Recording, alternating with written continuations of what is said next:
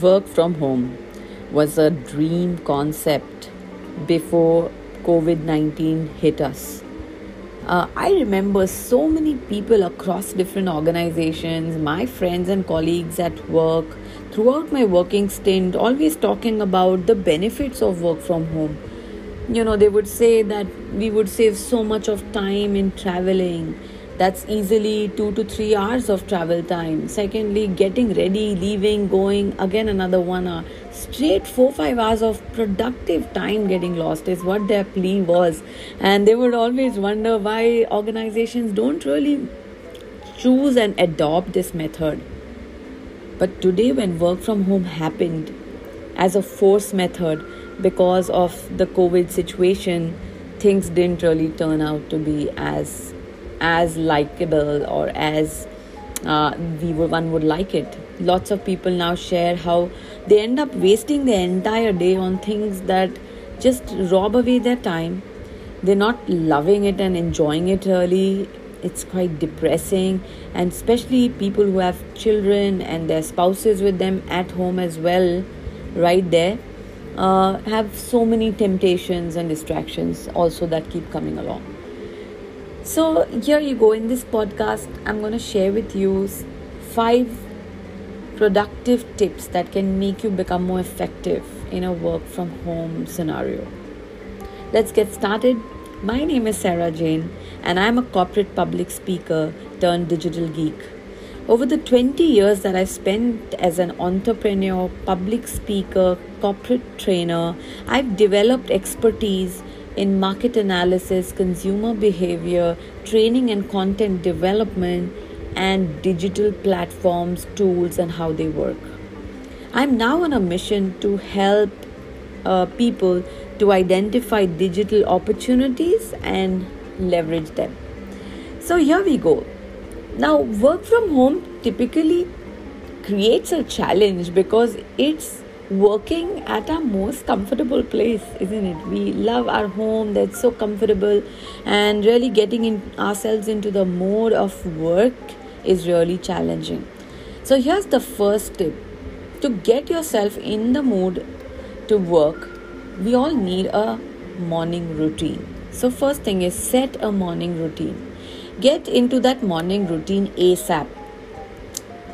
Slower starts often have longer finishes. So if you have a fixed time, like you would go to work, and that was actually the beauty when we all used to go to office, right? Because you had a time that you would get ready and leave the house. And now that doesn't exist, it really leaves it so fluid and open that we don't end up doing it. Also, make sure you change into regular clothes and not your pajamas and stay in that.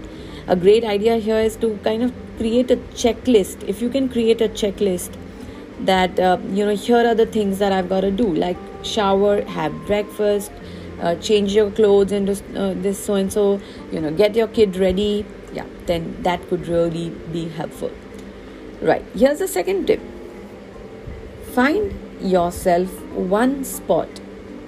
Now, earlier on when I used to, actually work from home, I used to find different spots. Sometimes I'm in the dining room, sometimes I'm in the bedroom, and wherever you get the time and place, you start working out of there.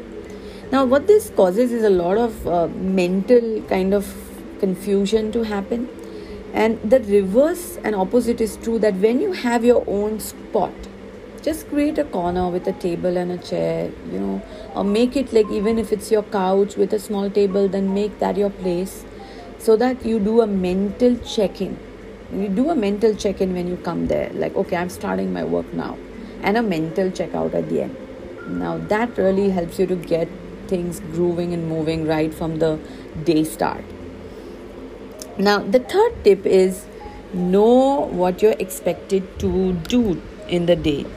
So if you are your own boss, you'll tend to actually do the easier things first and do the other things that are more uncomfortable, difficult, challenging later on. But folks, you'll all agree that actually the difficult, challenging tasks might actually be the ones that will get the needle to move. So here's the tip.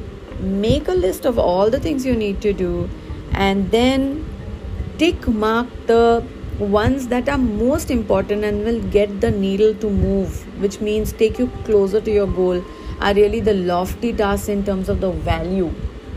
Just like using the 80-20 Pareto principle right here.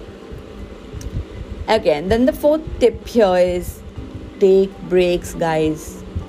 It's scientifically proven that human beings can really focus and sit in one place for a stipulated amount of time, and if that exceeds, our productivity really goes down. So take a break every 1.5 hour maximum. That you shouldn't be not taking a break beyond 1.5 hour or 90 minutes. Take a 10-15 minute break. Have that as your water time, social media time. Maybe get outside with nature, take a walk or play a game. This could also be like your reward, that get your tasks done and then you have a break coming up. Sounds good, huh? Yeah, that could really work there. And finally, the fifth tip is schedule all parts of your day. Now, if you can really slot out and have a calendar that really boxes your tasks, a morning routine slot, then your work hours, what will be your work hours, when will you have breaks, check out time, what time will you check out from your workplace, and also incubate time with your loved ones. Many people go wrong with not scheduling that time for their loved ones, like their spouses, their children, and end up having a lot more to deal with because they didn't incubate that time. So folks, these are the 5 tips from my side, and I hope you're going to go ahead and try them out, because once you try, you'll see that things will start getting better, and maybe there'll be a time when you'll start loving the idea of working from home. Wish you great luck with that and more power to you. Thank you so much for listening.